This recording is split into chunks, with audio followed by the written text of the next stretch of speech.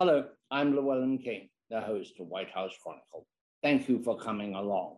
I was talking to a senior person in the electric utility industry just a few days ago, and he said this extraordinary thing to me, and I thought it was really very nice.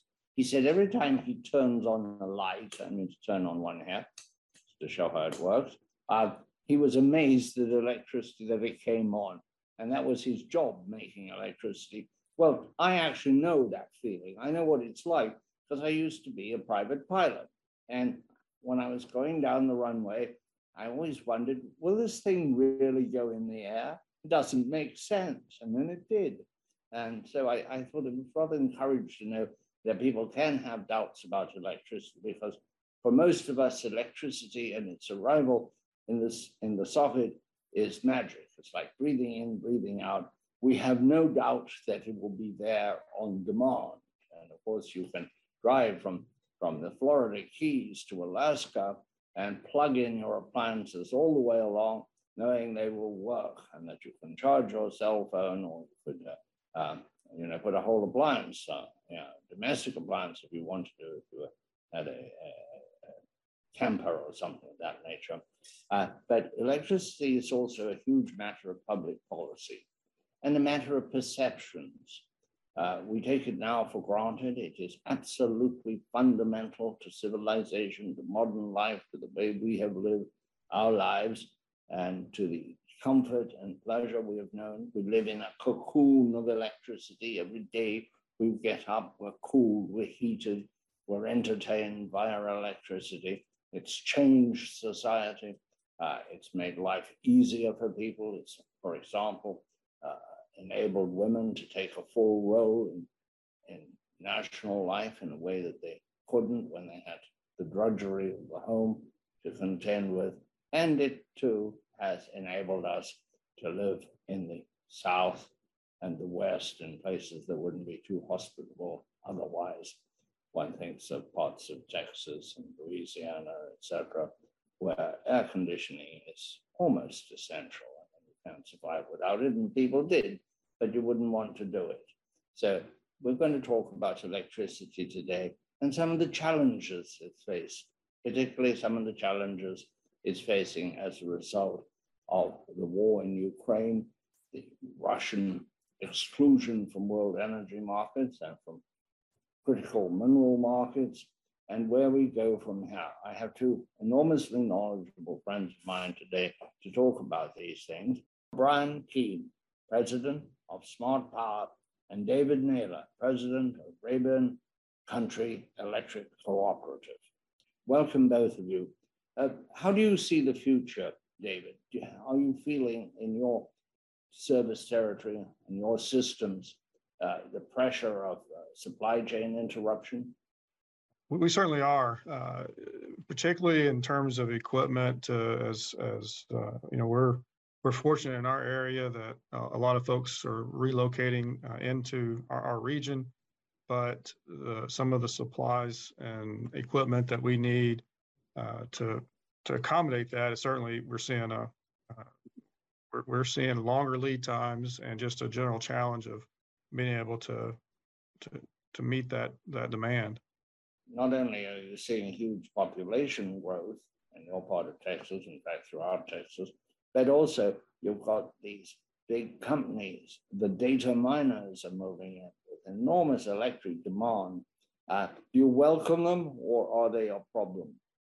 So we welcome them. I mean, there's definitely some benefits to them to the extent that we were able to, isolate them, if you will, from the standpoint where our members are not having to subsidize them, but there's a tremendous amount of flexibility in their loads that can be beneficial to our overall system, and we're really doing everything we can to accommodate and work with and make it a win-win for all parties.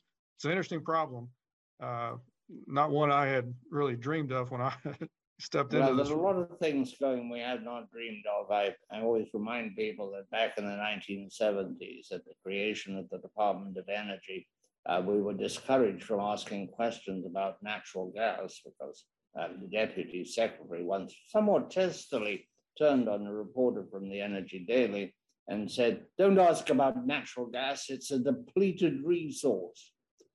Technology came in, some new regulatory regimes, and it's very plentiful now, and we are a tremendous exporter of natural gas and set to export more. Except, Brian, how does that sit with the environmental movement, which has been trying to discourage all fossil fuels, and natural gas is a fossil fuel? How does that sit with them? This idea of the president that we must export to Europe to help Europe, and for decades we should build, he says, more terminals, etc. They cost at least $20 billion each, which means that you're going to have at least a 30-year life probably to amortize them, to pay for them. How does that sit with the environmental movement? That we, on the one hand, the president is trying to curb the use of fossil fuels and natural gas, and so are many in his party. On the other hand, we are now setting ourselves out to be the sort of world supplier of gas, especially in emergency. Well, let's pull it back a little bit and kind of reframe your question, because really what we should be thinking about. No, just answer it. No, let's understand with it. Really what we are is we're all energy consumers, right? So everything we do uses energy. We use energy when we're asleep. Our homes are powered constantly. Our businesses are powered constantly. Everything we do uses energy. So what we want to do, and by the way, when we talk about sustainability, when we talk about climate change, we're really talking about an energy challenge. And it's really about the types of energy we're using. What we've always talked about is actually the need to diversify our energy portfolio, simply, if for no other reason, because of the challenges we find ourselves in today, where one country can actually have such a challenge, such an issue, create such challenges for our own country or for other countries, because how they can control the spigots. Then we have the challenge of sustainability as well. So really we need to diversify, and we're doing that. And it's really pretty exciting, because what you see are individuals buying new and different types of energy, renewable energy, buying new and different types of cars. But then you actually see utility companies themselves buying renewable energy, which is really exciting. You see Southern Cal Edison that actually commissioned the creation of 3 gigawatts of solar battery storage. 3 gigawatts. Well, let's just back up here a little bit. On the one hand, this is happening. Yeah. On the other hand, you're moving from a dependence on a domestic fuel to batteries in cars, batteries to store energy, where you're very dependent on a rather shaky supply chain for all of the components of a battery.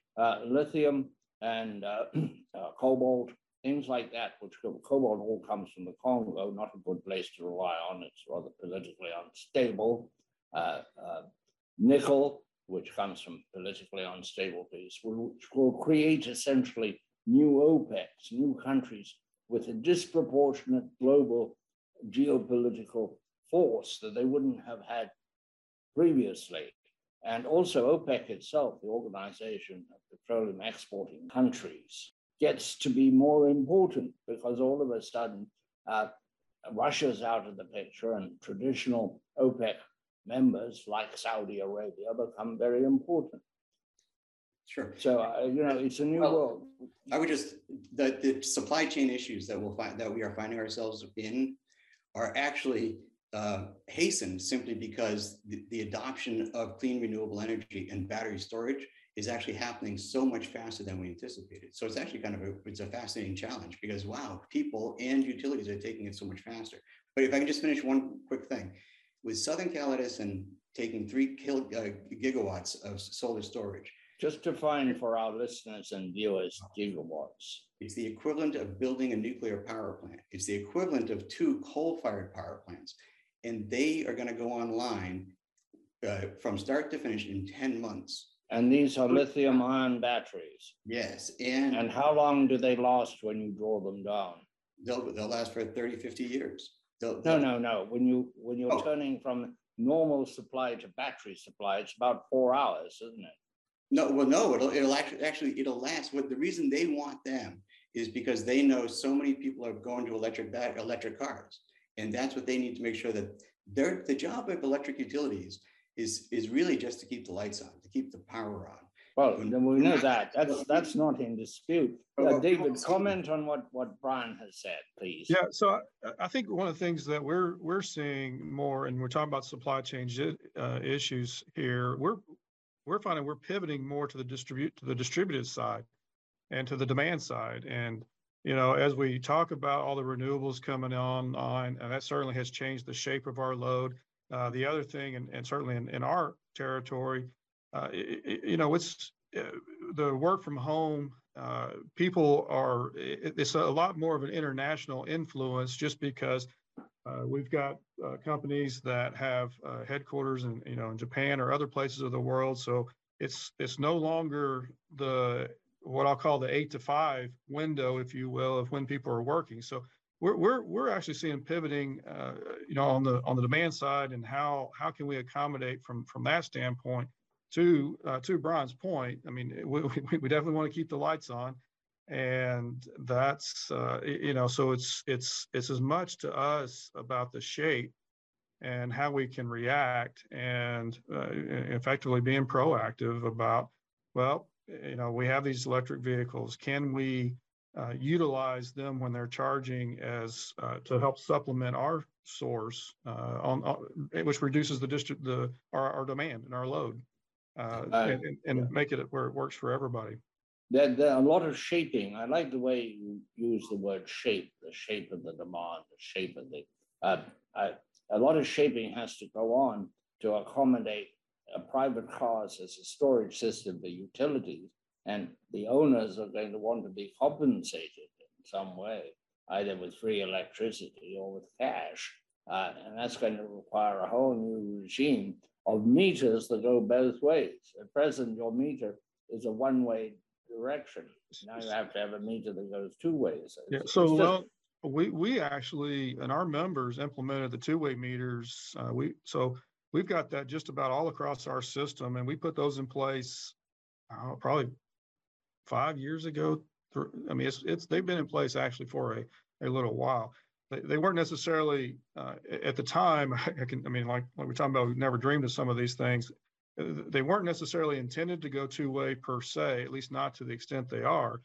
But it was one of the functions that the meters were capable of performing, and so that actually has been helpful and allows us to move a lot of these processes and put them in place faster than what otherwise we would have, because it would have been a nice load to bear to get replace all that infrastructure. Before we go back to Brian, what are you doing about storage? What are you doing on your system about storage? So we've got a lot of batteries that are looking onto our system, and just to put it in perspective, I mean, Brian's talking about Southern Cal Edison and 3 gigawatts. We've got 1.2 gigawatts, and we've been joking internally about all of us Back to Future fans, almost enough to power a time machine. But we've definitely have a lot smaller system. We only got 100 or about 200 to 300 miles of transmission line. So, we're impacted based on their connecting to our system and then wanting to operate, as well as trying to see how does it fit with our members. And the challenge that we're having, Llewellyn, you mentioned about the 4-hour batteries. A lot of the batteries that we're seeing are 1-hour batteries, and that's a bigger challenge to incorporate into our system than those 4 hours. So. Okay, that's very interesting. Brian, any comment? Yeah, so when we started the show, you said I've been doing this for a long time. I've been doing this for now 20 years. And when we started Smart Power, we couldn't have imagined that electric utility companies would be incorporating, we couldn't have imagined battery storage for solar. So we couldn't imagine that electric utility companies would be incorporating solar storage into their feed. And what I think is so interesting, there's kind of, you do see a Jekyll and Hyde situation with some of these utilities where they're incorporating battery storage themselves.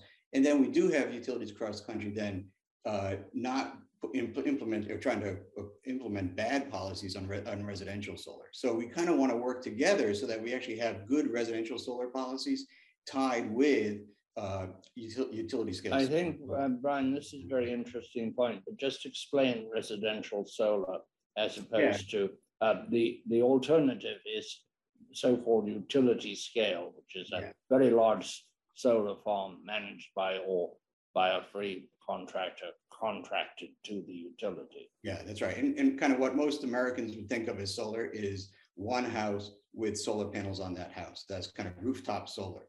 And a utility, by and large, has challenges with rooftop solar. And in part, I understand why, and kind of that two-way transmission that we just talked about, that it's really hard for a utility company to, if you will, see that a house has solar. And because the grid was not designed to go both ways. It was designed to get power to your house, and that's about it. And so when you have solar, in part with different policies such as net metering, they're supposed to get the power back in some cases. And that's a challenge for a utility. They can't tell if a house has solar. And so in that case, they're kind of like, well, they still have to buy power for your house, even though you may not be buying as much power from them on a given day. Those are significant challenges, but not insurmountable challenges. The grid is changing, technology is changing. We are changing the way we interact and use energy on an individual basis and on a large scale basis. And that's kind of just part of what we're dealing with today. That's the transformation that's happening in energy today. And individuals and utilities and quite frankly, municipalities are dealing with it we'll have to just deal with it in the long term. David, you operate a utility. So how do you respond to what Brian just said?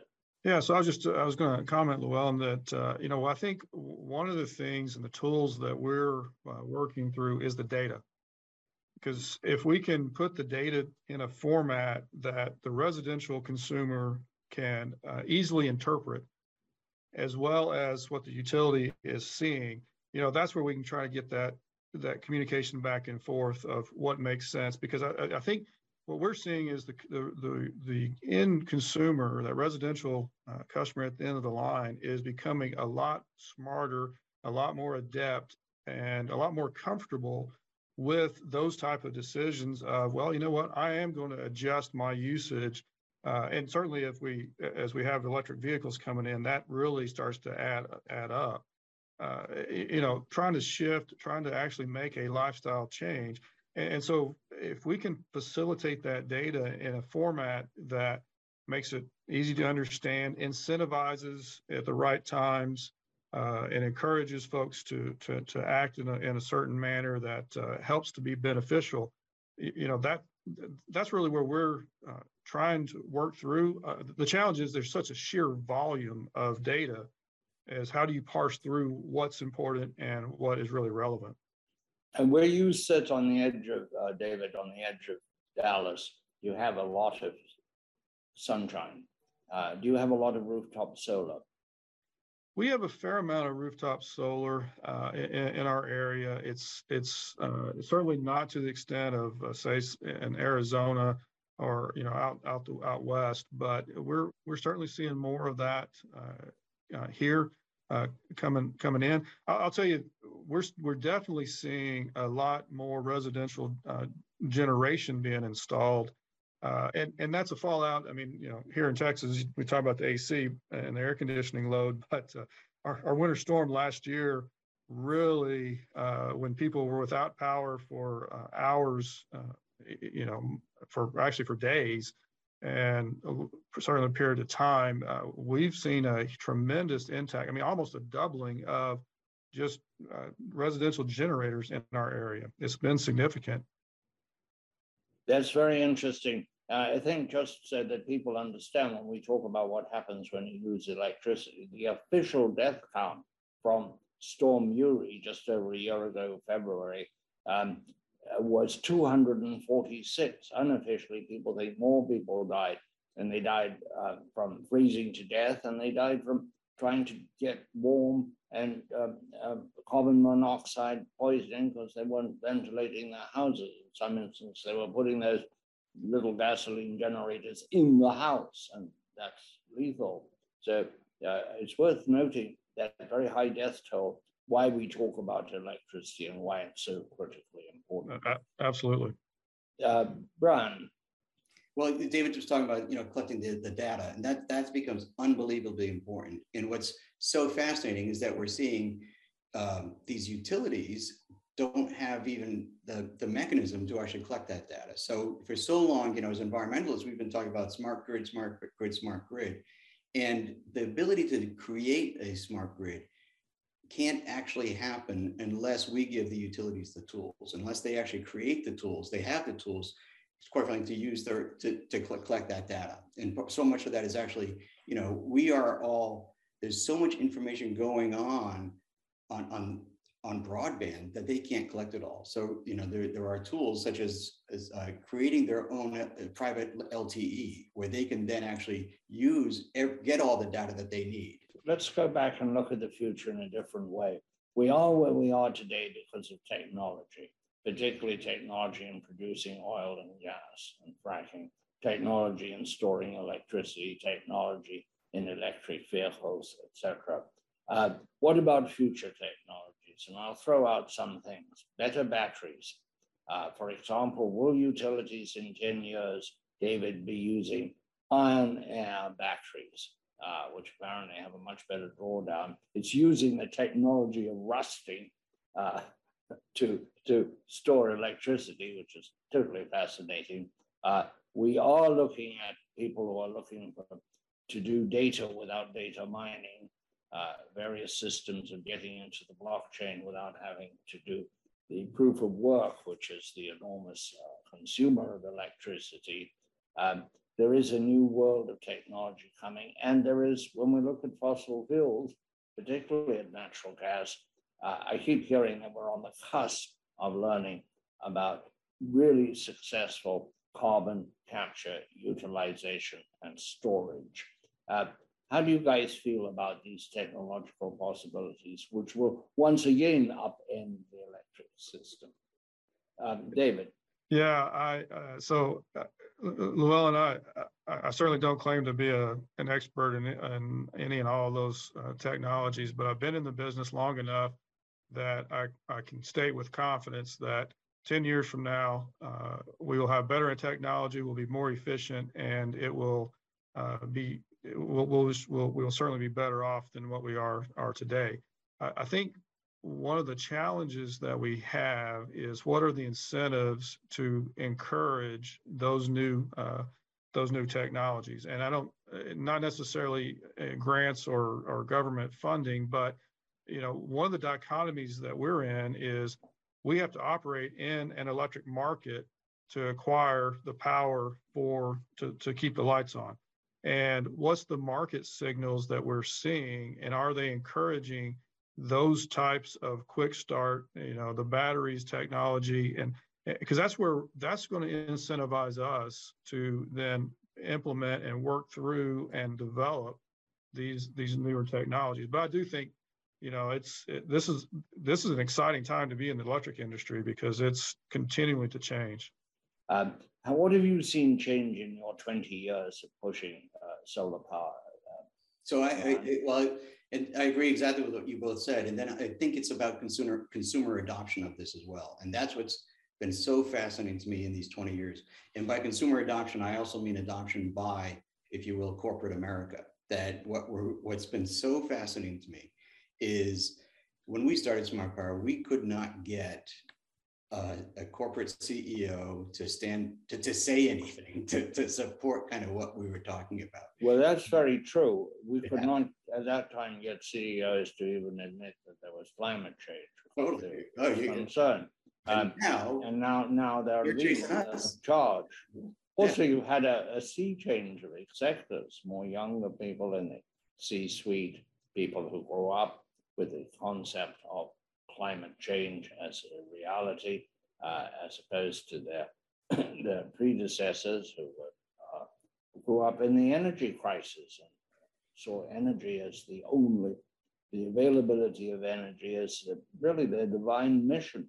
Well, and this concept of environmental and social governance is actually really controlling the boardrooms now, and it actually has a bottom line impact, and so they have to pay attention. It's not about public relations. It's really having a bottom line impact for the CEOs and everybody in the C-suite. So they really pay attention to it, and they have they're incredibly motivated, not just for altruism, but actually for their bottom line. And that really makes the difference. So it's really pretty exciting.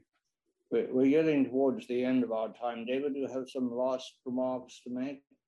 Yeah, I mean, I think one of the advantages that we have as cooperatives is we're member owned. And I think that really gives us an insight into what our members want and lets them help dictate a lot of the things that we want to do. I mean, we're trying to facilitate all this that we can and make sure that we balance, that with what's prudent. But there's a lot of opportunities here. We're certainly trying to do and implement structures and facilities in place, the infrastructure, so that we can accommodate. We don't know what's exactly down the road, but we're going to do everything we can to be ready for it and be flexible. Brian? Yeah, well, I just to reiterate what we also just said, which is that this is an unbelievably exciting time. We're seeing kind of real scary stuff from Ukraine and from Russia, specifically about energy, and it's squeezing us here at home right now.